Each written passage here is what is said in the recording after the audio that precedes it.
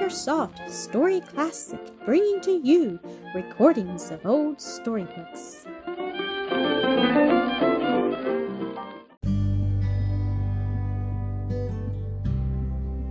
Mildred and Elsie, episode 23. It was evening. Mildred was alone in the parlor, all the rest of the family having gone to a concert. They had urged her to go too, but she had declined, saying she greatly preferred a quiet evening at home. Truth to tell, she was oppressed with sadness, and wanted to be alone that she might indulge it for a little without restraint. All day she had maintained a cheerfulness in the presence of others, which she did not feel, for there had been scarce a moment when her lost love was absent from her thoughts. Why was it that her heart went out toward him tonight with such yearning tenderness, such unutterable longing to look into his eyes, to hear the sound of his voice, to feel the touch of his hand? She tried in vain to read. The image of the lost one constantly obtruded itself between her mental vision and the printed page. She rose and paced the floor, not weeping, but pressing her hand to her heart with heavy sighing. The curtains were not closely drawn, or the shutters closed. A lamp burned brightly on the center table, and the room was full of warmth and cheer. She did not hear the opening or shutting of the gate, or a quick, manly step that came up the gravel walk and into the porch. Did not see the stranger pause before the bright window and gaze in, half unconsciously, as if spellbound by the sight of her graceful figure and fair, though sad face. She turned to the open piano, struck a few chords, then seated herself and sang in clear, sweet tones, but with touching pathos. When true hearts lie withered, and fond ones are flown, oh, who would inhabit this bleak world alone? Then, with a sudden change of feeling, she touched the chords anew, and burst into a song of praise, her voice swelling out full and high, like the glad song of a bird. Oh, the height of Jesus' love, higher than the heavens above, deeper than the depths of sea, lasting as eternity. Love that found me, wondrous thought, found me when I sought him not. A gentleman to see you, Miss Mildred, said the voice of Celestia Ann at the parlor door. Mildred rose and turned to greet him, in some surprise, for she had not heard the ringing of the doorbell or the sound of the girl's footsteps as she passed through the hall to answer it. The latter retreated as she ushered the stranger in, but lingered a moment, peering curiously through the crack behind the door. She saw him step forward with outstretched hand, Mildred moving toward him with an earnest, inquiring look up into his face.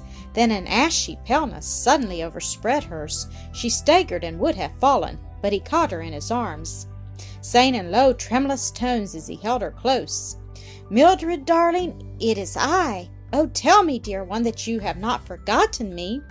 I knowed there was somebody somewhere she cared for, and I'm mighty glad he's come at last for her sake, chuckled Celestia Ann, nodding and smiling to herself as she retreated to her kitchen. Though I'll be dreadful sorry, too, if he carries her off to some far-away place. To those two in the parlor, the next hour was probably the most blissful they had ever known. Dr. Landra's story was briefly told, to be dwelt upon more in detail in future talks. Mr. and Mrs. Keith, returning from the concert, found their daughter seated by the side of one who was an entire stranger to them. Yet there was small need of introduction, for by the look of restful happiness in her face, they knew instantly who he was, and that all was right between them. From the first, all were favorably impressed by Landra's open, intelligent countenance, polished manners, manly yet modest mien, and in a few days' association made him almost as great a favorite in the family as Wallace Ormsby, while the latter was not far behind the others in his liking for the newcomer. Mildred was very happy, and all her dear ones rejoiced with her, especially when it became known among them that it was not Dr. Landra's intention or wish to carry her away from them. No, he said, I know too well how sad a thing it is to be fatherless, motherless, and without any other near relative to desire to separate the dear girl from hers. What I want is the privilege of sharing them with her, which we will all be glad to have you do," returned Mrs. Keith, to whom the remark was addressed, tears of sympathy for his past forlorn condition glistening in her eyes. "We will rejoice to make you one of us, not for Mildred's sake alone, but for your own also. Accept my heartiest thanks, my dear madam," the young man said with emotion. "You may perhaps have some idea what it will be to me to have a mother, when I tell you that mine died before my earliest recollection. Not even to his betrothed had Charlie disclosed the fact that he was again a man of wealth. He merely assured Mr. Keith that he felt himself able to support a wife comfortably, having a good profession, and means enough to live upon until he should become well established in it. Pleasant Plains was now growing so rapidly, the surrounding country filling up so fast, that hardly a better location for a young physician could be desired, and he decided to settle in the town at once. And now what was to hinder an immediate marriage? This was the question he urged upon Mildred and her parents, but without obtaining a prompt and decided answer. The parents had given full consent to the match, yet seemed very loath to resign their daughter. Cyril sided with Landreth because, as he said, he wanted to be present at the wedding, and as he was to leave for college in a few days, and felt certain they would not wait till he came back, his only chance was to have it take place before he went. So he coaxed and persuaded, overruled all objections, and finally gained his point. "It won't be parting with her," he said to his father and mother. "They'll board at home at least till spring. I asked the doctor, and he's delighted with the idea." To Mildred herself, "What's the use waiting to make up a lot of finery? You can do that afterwards. You have 2 new dresses just made up for fall anyway, and there's Mother's wedding dress that Zillah was married in, fits you just as you look lovely. We can't get up as big a wedding as Zill's, all in a hurry to be sure, but I don't believe that you care for that." "No," she said, "I should much prefer having only relatives and a few very near friends. It would save expense to Father, and a great deal of fuss and trouble to Mother," was the next and most effectual consideration he urged. Then, too, he added a little mischievously, "Mr. Lord's away just now, and that will give you a chance to have the knot tied by your future brother-in-law, same as Zillah had." This last was a stronger inducement than he knew or suspected. She had an earnest desire to have the ceremony performed by her old friend Frank Osborne, and was a little apprehensive of some blunder on the part of Miss Should he officiate.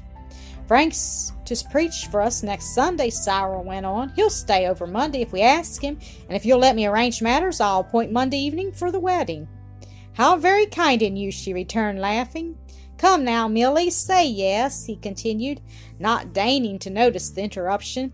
"I'm to leave on Wednesday, you know." "Monday, Cyril? Why, that's wash day, and Celestia Ann won't—" "I'll settle that," he interrupted, making a hasty exit from the room. After a brief absence he returned in great glee. "I thought I could manage it," he said, "and I have. She's delighted with the idea of a wedding that shall take everybody in town by surprise. She won't give up the washing, but says she'll be up early enough to have it out of the way by 9 o'clock, and then she'll turn in and bake cake. She'll bake some tomorrow, too, so there won't be no trouble about the freshness, not a mite. Now, Milly, haven't I taken the last stone out of the way?" "Yes, you dear old fellow," she said, with a look of sisterly love and pride into his bright, eager young face, "and it shall be as you wish. Mother and I have been talking over your plan, and think it practicable. Also, that it would be too bad to disappoint you, to say nothing of someone else even more nearly concerned," she added with a charming blush and smile. "That's a good girl. I knew you would. I'll run and tell the doctor," and he was off before Mildred could stop him. Of course Dr. Landreth was delighted. No one else raised any objection, and hasty preparations were at once set on foot. Mildred thought she ought to be the busiest of them all, but Mother and sisters would not hear of it. "You have been working for everybody else for years past," they said. "Now it is your turn to rest and have a good time. So just devote yourself to the entertainment of the doctor, or to be entertained by him. Finding them determined to dispense with her assistance, Mildred submitted with a good grace, the more so as Charlie managed to engross her time and attention almost constantly, and it was on Friday that her consent to Cyril's plan was given. Mr. Dinsmore's visit had created quite a sensation in the town. It was reported that he had come for Mildred, but the advent of this stranger, who though lodging at the principal hotel spent his days at Mr. Keith's, modified the rumors, and people were on the qui vive to learn which, if either, was the favored suitor. The wedding passed off very nicely, just at the time and in the way that Cyril had planned, and the next morning the gossips of the town were electrified by the news. The bride had a great surprise that day in her turn. It came in the shape of a mysterious box directed to her, which, on opening, was found to contain a beautiful bridal bonnet, 3 dress patterns of rich silk, a delicate rose color, a silver gray, and a rich dark brown, gloves, laces, ribbons, and flowers.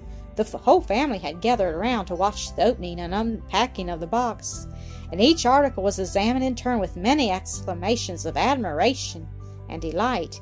At the very bottom they came upon a note: "Dear Millie, a little bird has whispered to me that you are soon to be a bride, and Elsie and I are very glad of the excuse to send a few trifling gifts, which we hope you will do us the kindness to accept, as tokens of the sincere affection we both feel for you, Cousin Horace." There had been no time for parents and friends to prepare bridal gifts, for these were the first Mildred had received. "How very kind and thoughtful," she said, her eyes glistening with mingled emotions. "But how did they manage it? What time was there for shopping after Cousin Horace saw you, Charlie?" "I should say by no means enough for the purchase of all these," Dr. Landreth answered, evidently as much puzzled as herself. A letter from Adelaide Dinsmore, received by the next mail, explained it. She had been present at Horace's wedding, acting bridesmaid, had remained behind when he left with wife and daughter for their home in the south, and had executed these commissions for him and Elsie, adding some gifts from herself and parents. She wrote in a cordial, affectionate way, and begged for a speedy reply, telling all about the marriage, because she could get nothing out of Horace except that there was to be one.